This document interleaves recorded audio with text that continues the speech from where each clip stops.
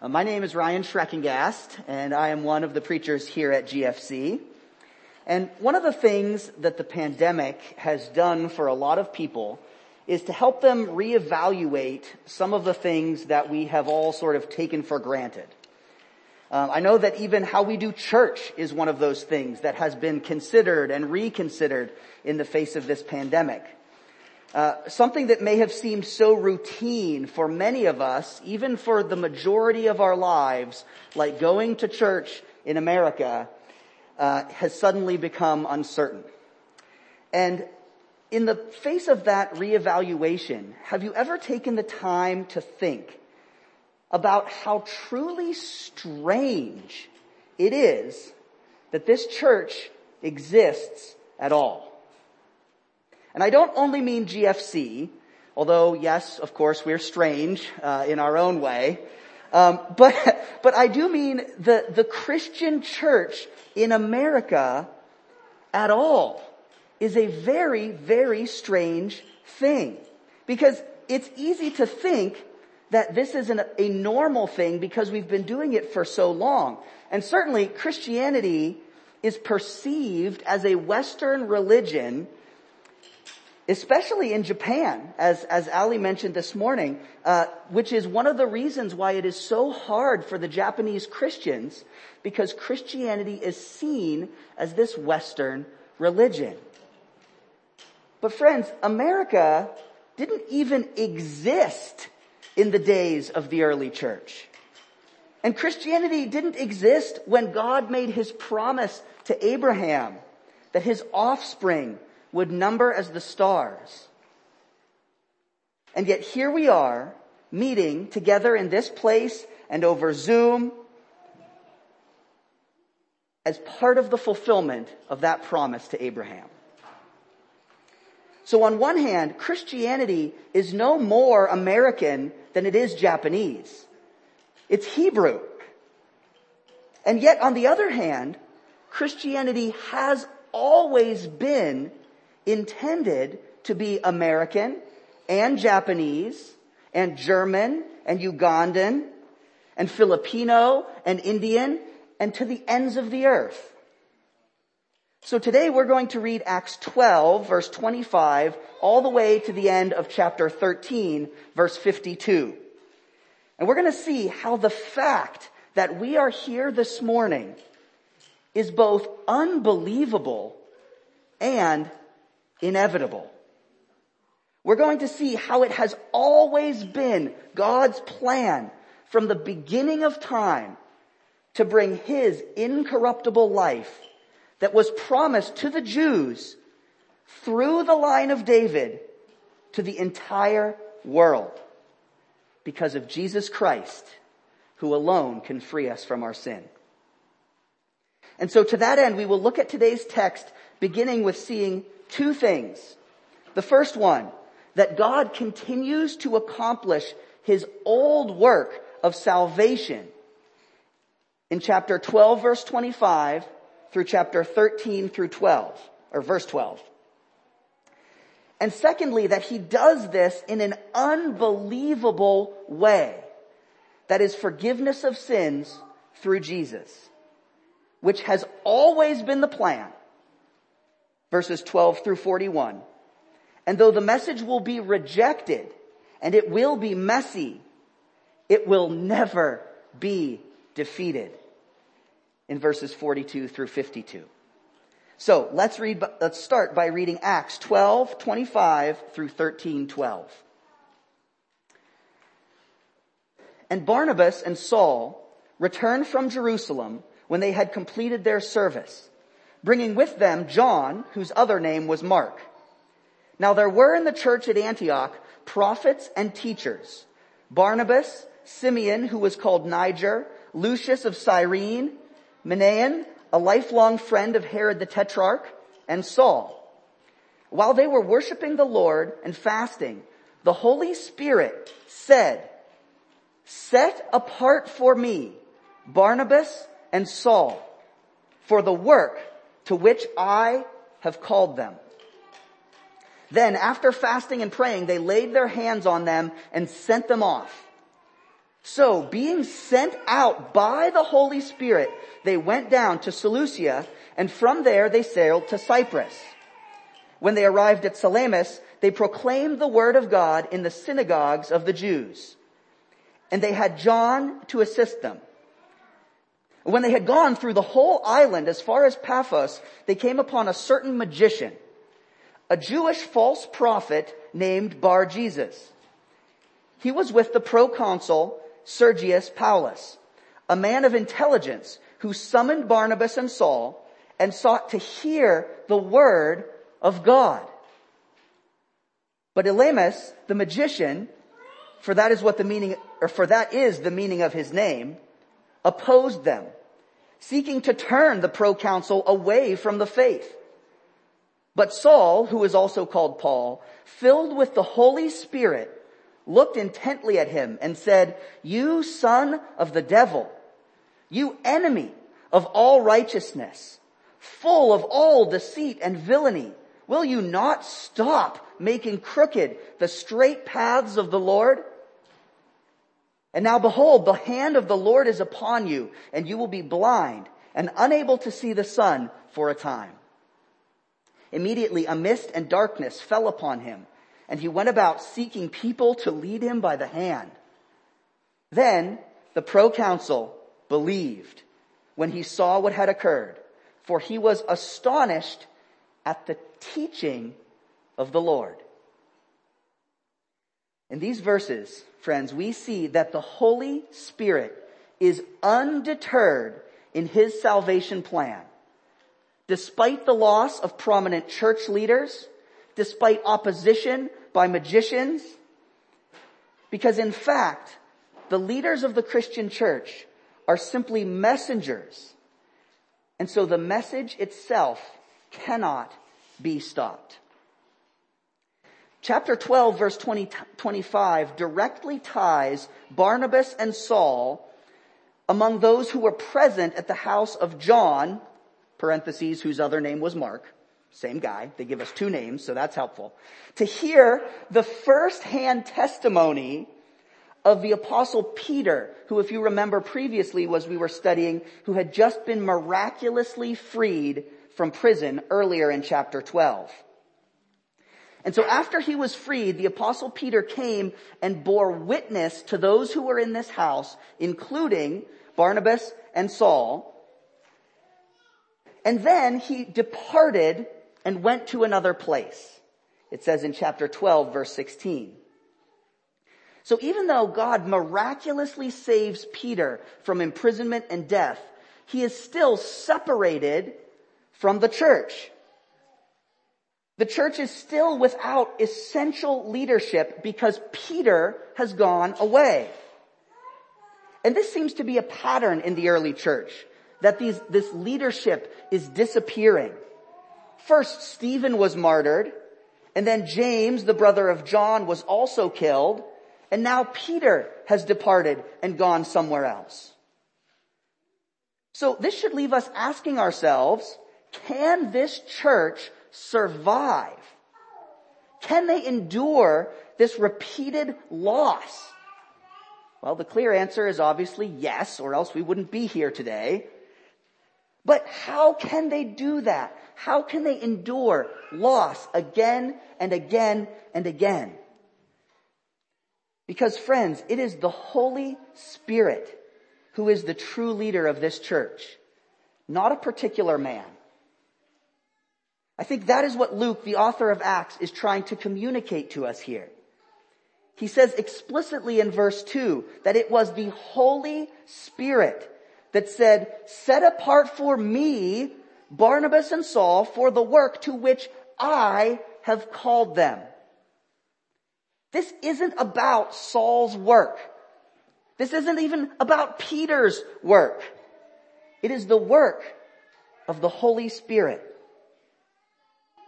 So in verse 3, Luke describes for us the manner in which Barnabas and Saul, these new upcoming leaders, are commissioned to go out to do the work of the Lord.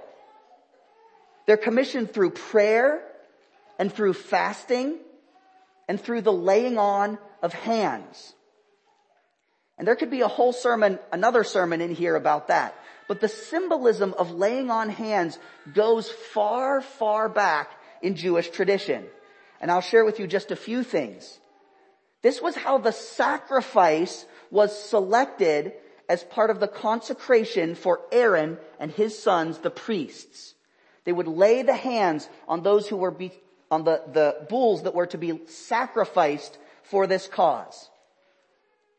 Likewise, Moses passed on the mantle of leadership by laying his hand on Joshua and blessing him in Deuteronomy 34. And this is how God instructed the entire priestly nation of Levites to be appointed in Numbers 8, 10 through 11. Now I'll read that for you here this morning. Numbers 8, 10, and 11. When you bring the Levites before the Lord, the people of Israel shall lay their hands on the Levites, and Aaron shall offer the Levites before the Lord as a wave offering from the people of Israel, that they may do the service of the Lord. So why does this matter? Because it shows that Saul being sent out is not simply by a group of people with the power of men behind him, but he is selected by the power of God's Holy Spirit, and he has been sanctified before the Lord as an offering to do the service of the Lord. And what is that work? What is that service that Saul is being sent to do? It's the same work that Yahweh God has been doing from the very beginning of time. The work that he has been doing through Moses and through Joshua and through Aaron and the Levite priests, through Stephen and James and through Peter. And now that all of those are gone, through Saul. And that work was through all time and is now the salvation of mankind from their sin. That is the work which the Holy Spirit has set apart for these men to share the testimony of the coming or the come Messiah, of Jesus Christ, the Son of God, who alone has that power to save from sin and death. So the author does everything that he can here. Luke, the author, paints Saul very clearly as the spiritual heir of this heritage of being used by God. He is the spiritual heir of Peter and all of those who have gone before him. And the rest of the chapter are stories that further drive home that point. Even the details of the sermon that we're going to see here in a little while, that Saul is going to give. All of these details show us this continuity of the work of the Holy Spirit. And before this sermon that I just alluded to, though, let's finish this section, because Saul says, but first Saul encounters a magician, again, who's helpfully named magician. That helps us to make sure we understand what we're talking about. A magician, his name is Magician, in verse 6 through 8. And we see that he is opposing this word of God. But Saul stands up in verse 9 through 12 and rebukes him, saying that he is an enemy of all righteousness, full of all deceit and villainy. And then the Lord strikes him blind for a time, and God's word triumphs. Note the similarity here between this story and how Peter, the apostle, dealt with another magician, whose name was not Magician, but his name was Simon, in Samaria, who tried to purchase the power of the Holy Spirit in Acts 8:22 through 23. So that we have these parallel stories of God's messengers dealing with the opposition. Let me read for you Acts 8:22 through 23, because it's amazing how similar it is. This is what the apostle Peter says. Repent therefore of this wickedness of yours, and pray to the Lord that if possible, the intent of your heart may be forgiven you. For I see that you are in the gall of bitterness and in the bond of iniquity. It's the same thing. Do you see, friends, that Saul is not doing his own thing? He is continuing the work for which he has been set apart. The same thing that Peter did, because they are both servants of the living God. So no, nothing can stop the growth of God's kingdom. Because nothing can stop the work of the Holy Spirit. Not opposition by magicians, not even the repeated murder of the leadership of this Christian movement. Nothing can stop God's work. So how does this apply to us this morning, friends? Recognize that God is still doing what he has been doing since the very beginning. He is drawing souls to salvation through the power of the Holy Spirit and the death and the resurrection of Jesus Christ. The same God who sanctified the priests in Exodus is the same God who rescued Peter from prison, is the same God who used Saul, is the same God who is Lord over our nation and Lord over coronavirus and Lord over the stock market and Lord over your family. He is the same God and he is doing the same work. And I admit that I often wonder the questions in my heart, if not out loud, sometimes, what are you doing, God? What is happening? Why don't you just come back now and end all of the suffering? What is happening in our world? But friends, I have been incredibly encouraged this week as I read this passage, because it shows me that God is not done working at his old work. He's not done working in us. He's not done working through us. There are still more souls that must be united with him. So just as Saul proclaimed the good news to Sergius Paulus, and he believed, so too are there those out there who have been called to the name of Jesus Christ who have not yet believed. And so God will continue to do his work, his old work, until every last one of those who he has called has heard that message and believed. So please, don't forget that is what God is doing in the midst of all that we see around us.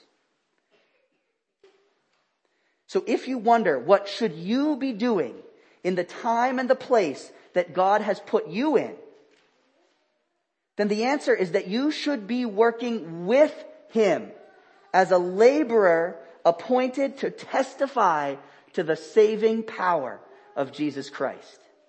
In the middle of the mess, in opposition and danger and death, that is what God has called you to. That is how you should work through this pandemic, testifying to the salvation of Jesus.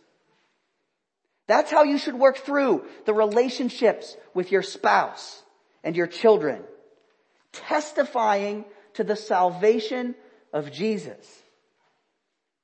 That is how you should raise up your children, testifying to the salvation of Jesus.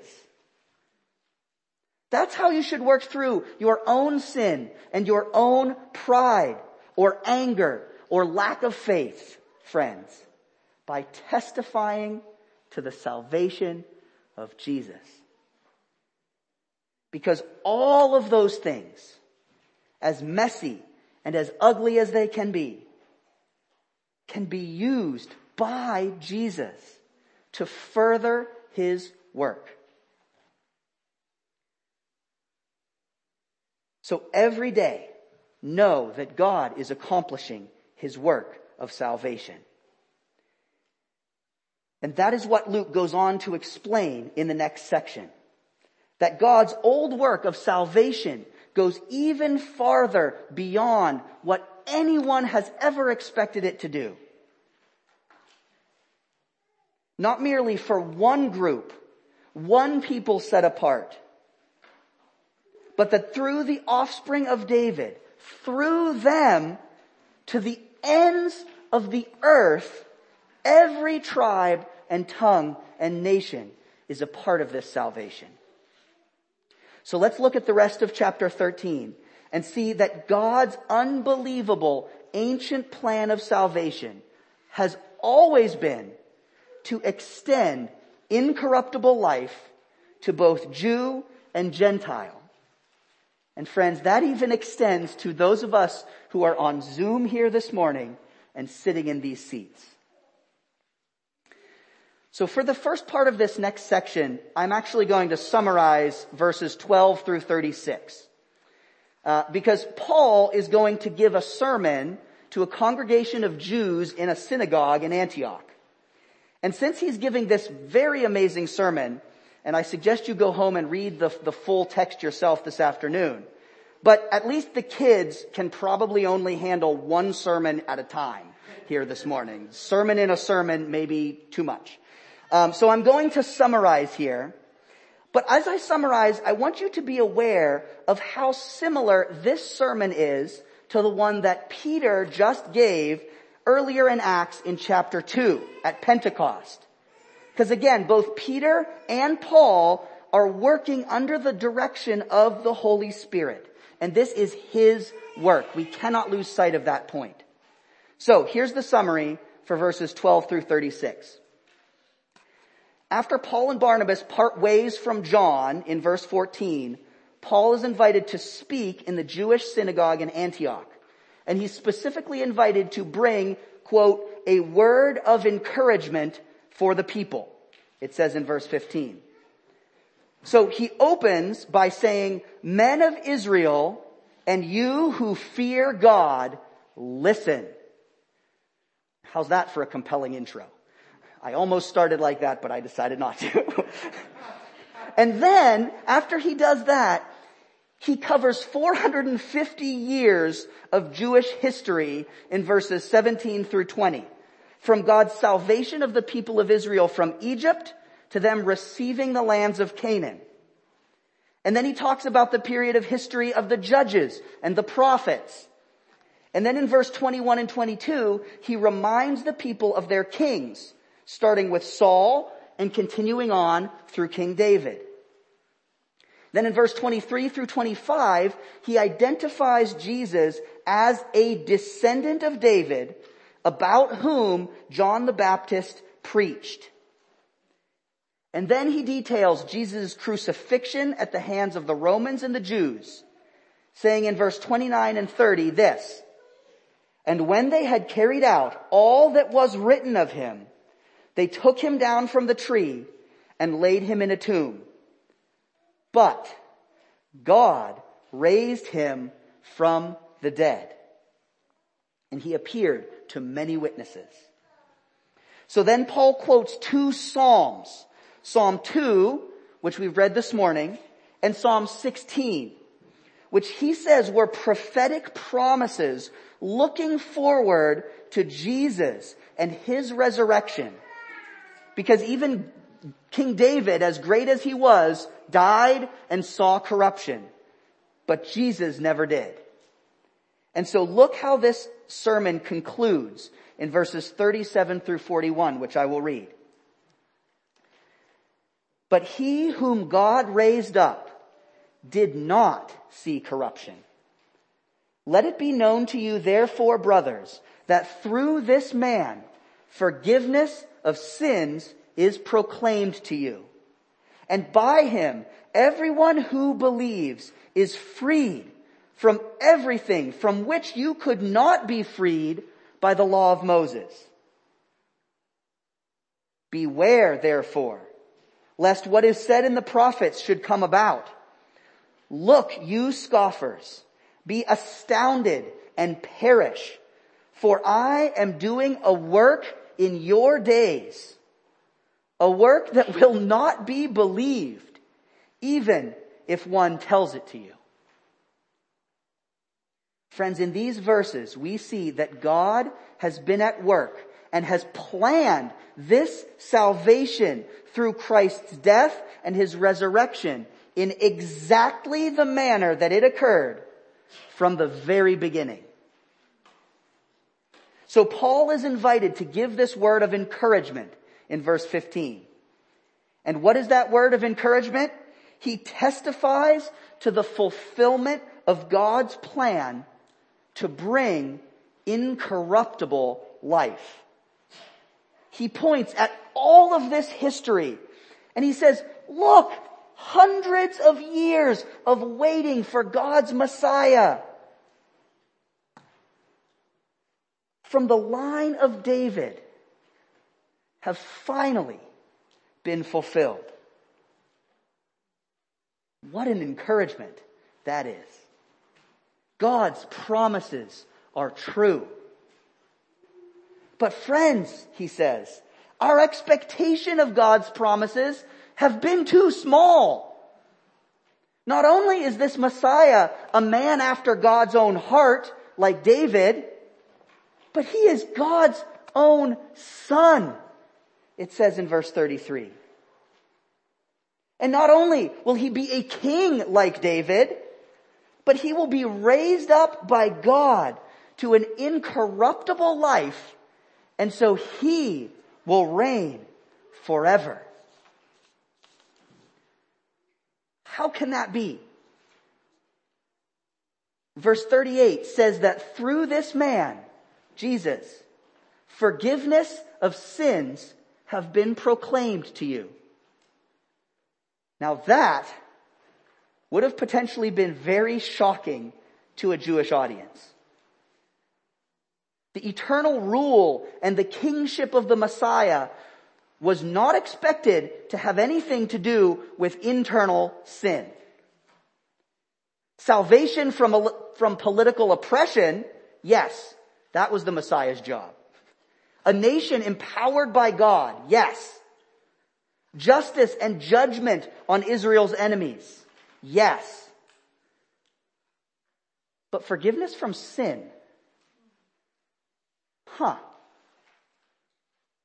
isn't that what sacrifice is for?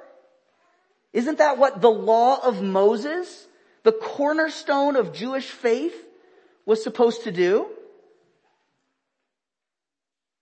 So that would give the Jewish audience pause. But an even greater shock in verse 39, remember, says this, and by him everyone, remember that later, everyone who believes is freed from everything from which you could not be freed by the law of Moses. To imply that this salvation of Jesus was somehow greater than the salvation through the law of Moses would have been incredibly hard to believe for devout Jews. And like Tom said last week, hard to believe things easily become unbelieved things. And so Paul warns them not to underrate God. And he does that by quoting again from Scripture, tying together God's work of salvation back to his ancient work of salvation. He says in Habakkuk 1:5 is what he quotes, and he says this, look among the nations and see and wonder and be astounded, for I am doing a work in your days that you would not believe if told. In the case of Habakkuk, God was going to use an unjust nation that was separated from him to bring about his justice. To use an unjust nation to accomplish justice, that's unbelievable. And now, God's Messiah is going to fulfill God's salvation not by conquering Rome, as everyone expected, but by conquering, friends, sin and death forever. That is something that the law of Moses was never intended to do. In fact, it was meant to show how impossible that victory would be for anyone but God. Friends, we serve a God who absolutely loves to work in unbelievable ways. And he has always loved to work in unbelievable ways. So how does this apply to us this morning? Friends, that is the God we serve, who delights in accomplishing his ancient work of salvation in the most unbelievable ways. He uses the mess. He uses our greatest weakness to testify to his strength. He transforms our failures into his greatest masterpieces of grace. He takes the pain of a broken, sinful world and he dries our tears and he replaces it with unbelievable joy. So God uses a time right now when our nation is more divided and more isolated than it has ever been. And what does he do with that? He pulls people into the brotherhood of his church, even among those who are on the other side of the planet through Zoom. He saves souls. So why does this keep surprising us? Because this is how God has always worked. He planned from the beginning of time to send his son to incarnate as a human person, then to live a perfect, acceptable life in accordance with an impossible law, and then to die as a sacrifice, but then to be raised incorruptible, victorious over death, forever. Friends, this is all of Israel's history pointing to this fact that God and God alone accomplishes his work of salvation. And that is the same God who we worship today, who plans and accomplishes the unbelievable. And so Paul says that the people of Israel shouldn't really be surprised by this, but he knows the truth that many of them will be blinded.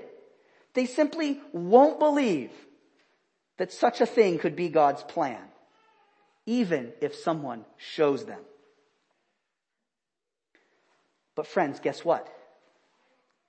Even that unbelief is a part of God's plan. God knows that his incredible message of salvation will be rejected by so many of those who should be the first to embrace it. But he uses even that rejection to accomplish his undefeatable plan. That is why God laughs at those who oppose him, because their opposition is just another tool in his victory. So let's finish the chapter, verses 42 through 52. And we'll see how this rejection itself becomes a tool in God's ancient, unbelievable, undefeatable plan. As they went out, the people begged that these things from that sermon might be told to them the next Sabbath. And after the meeting of the synagogue broke up, many Jews and devout converts to Judaism followed Paul and Barnabas, who, as they spoke with them, urged them to continue in the grace of God. The next Sabbath, almost the whole city gathered to hear the word of the Lord. But when the Jews saw the crowds, they were filled with jealousy and began to contradict what was spoken by Paul, reviling him. And Paul and Barnabas spoke out boldly, saying, "It was necessary that the word of God be spoken first to you, since you thrust it aside and judged yourselves unworthy of eternal life. Behold, we are turning to the Gentiles. For so the Lord has commanded us, saying, I have made you a light to the Gentiles, that you may bring salvation to the ends of the earth." And when the Gentiles heard this, they began rejoicing and glorifying the word of the Lord. And as many as were appointed to eternal life believed. And the word of the Lord was spreading throughout the whole region. But the Jews incited the devout women of high standing and the leading men of the city, stirred up persecution against Paul and Barnabas, and they drove them out of their district. But they shook off the dust from their feet against them and went on to Iconium. And the disciples were filled with joy and with the Holy Spirit. In these verses, we see that God's plan of salvation was always intended to extend beyond a single people to every tribe and tongue and nation. And how would it do this? Through rejection to the ends of the earth. In verses 43 and 44, it seems like this message is being warmly accepted. Almost the whole city comes to hear this good news of the plan of God. And in case we forget what this essential nature of the good news is, let's look back again at verses 28 and 39 one more time. "Let it be known to you, therefore, brothers, that through this man, Jesus, forgiveness of sins is proclaimed to you, and by him everyone who believes is freed from everything from which you could not be freed by the law of Moses." Everyone who believes. That includes not simply the Jews, but also the Gentiles. And it's understandable why the Jews would be indignant about this, isn't it? Remember those hundreds of years of history that we just learned? They were set apart. They were preserved by God because that was their defining heritage. And it is unbelievable that God would have them go to so much, to go through so much, to suffer so greatly at the hands of these very unbelievers, of God's enemies, simply to extend salvation to them. That's unbelievable. But friends, that's what God does. That is his work. He makes a way for his enemies to become his children. So in verse 47, Paul quotes again from the Old Testament, from the prophets, Isaiah 49:6. He says this, "It is too light a thing that you should be my servant, to rise up the tribes of Jacob and to bring back the preserved of Israel. I will make you as a light for the nations, that my salvation might reach the ends of the earth." It is too light a thing only for God to save Israel, but to make them a part of his glorious plan of salvation, because that is how big God is. He has always intended this set apartness of Israel not to be an end unto itself, but to be a beacon to the nations, calling them to a God so unbelievable that he always planned to send his son as a sacrifice for them. That is the bigness of God.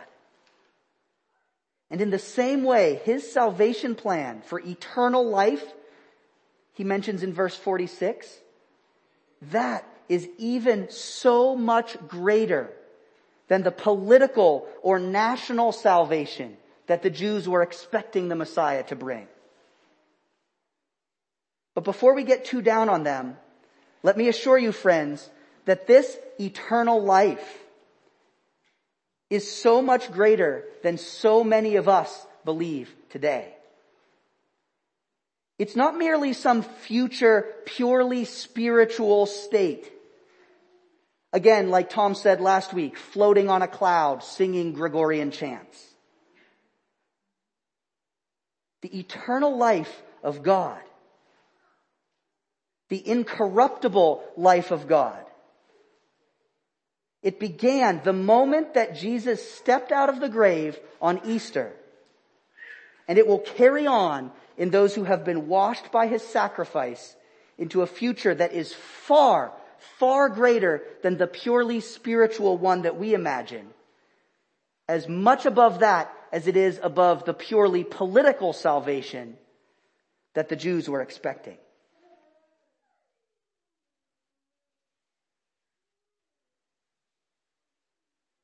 And so the Gentiles who receive gladly this salvation rejoice and glorify the word of the Lord.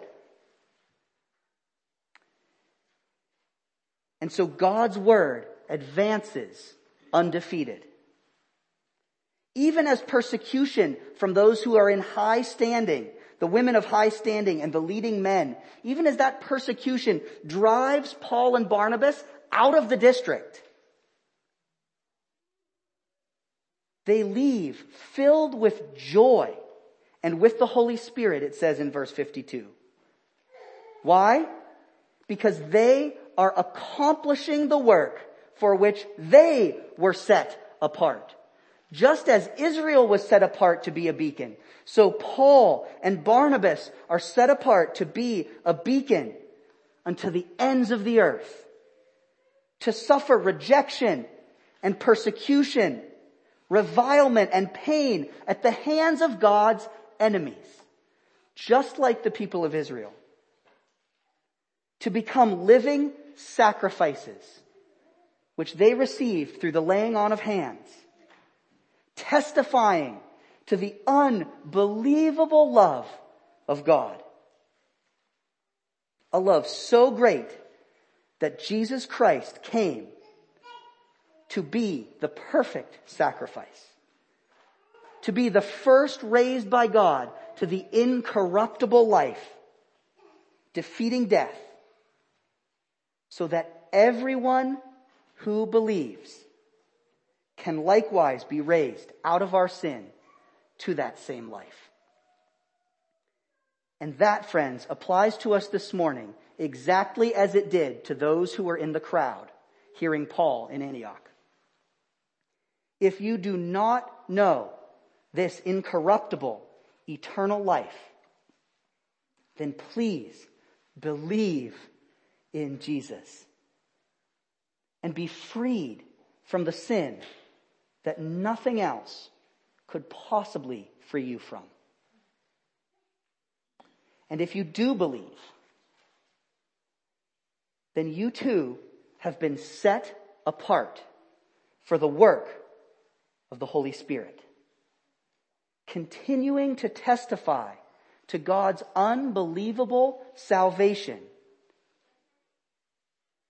to the ends of the earth, until a great multitude that no one could number, from every nation, from all tribes and peoples and languages, stand before the throne and before the Lamb, clothed in white robes, with palm branches in their hands, crying out with a loud voice, "Salvation belongs to our God who sits on the throne and to the Lamb." Let's pray. Father God, we thank you this morning for the unbelievable plan that has brought us all here this morning, whether on Zoom or in person. Lord, from around the world, God, your plan is moving forward. God, you use even our worst mess to draw people to you, God.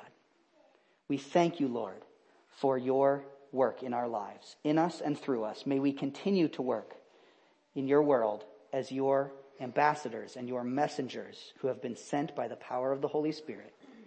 And may you draw all of the souls that your Son has paid for. Amen.